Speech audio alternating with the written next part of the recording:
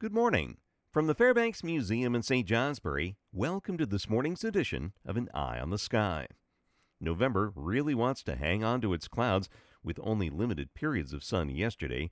Overnight, a storm well north of the Great Lakes pivoted a warm front through, which meant additional clouds north, along with a few snow showers from the Adirondacks and north of Route 2, enhanced in New York by winds off Lake Ontario, but mostly limited to far northern New York and into the St. Lawrence Valley. This morning finds that front well to our northeast, inviting increasing amounts of sunshine south, while this morning's clouds in the north break for partly sunny skies later this morning and this afternoon. The increasing sunshine and some gusty south and southwest winds will help temperatures to moderate, mostly reaching the 30s and low 40s this afternoon. The storm, now located near James Bay in northwest Quebec, will continue northeast through northern Quebec today, so that its circulation will draw a cold front around it heading in our direction on Friday. Milder air continues to ride southwest winds tonight, staying near or above freezing.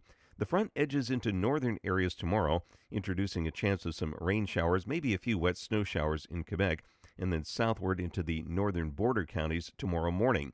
At the same time, sunshine will start the day, generally south of Route 2 and from the Hudson Valley eastward. Tomorrow afternoon, though, a storm, now developing through the southern Rockies, will begin to track northeast, heading just south of Chicago late tomorrow and tomorrow evening. But it'll spread rain well ahead of it, heading into our region mid to late afternoon.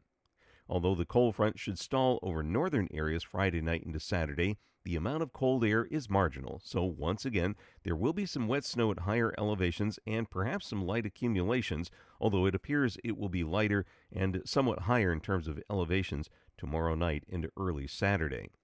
Leftover clouds and a few rain or wet snow showers will linger for the better part of the weekend, while temperatures run on the mild side, especially at night. Then Sunday night into Monday, it's a bit less certain, but another storm is expected to develop with additional periods of rain or some wet snow. Much will depend on the track and strength of the storm, as well as your location and your elevation. These details will gradually emerge as we go through the weekend.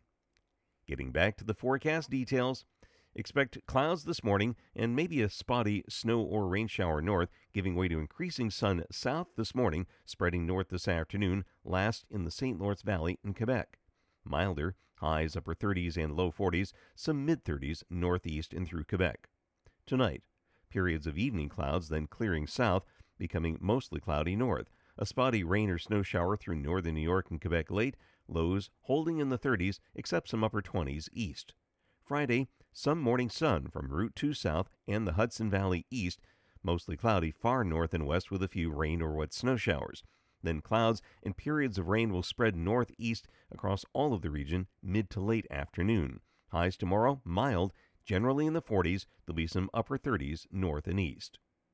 That's the weather story from the Fairbanks Museum in St. Johnsbury. Make it a great day. I'm meteorologist Mark Breen with An Eye on the Sky.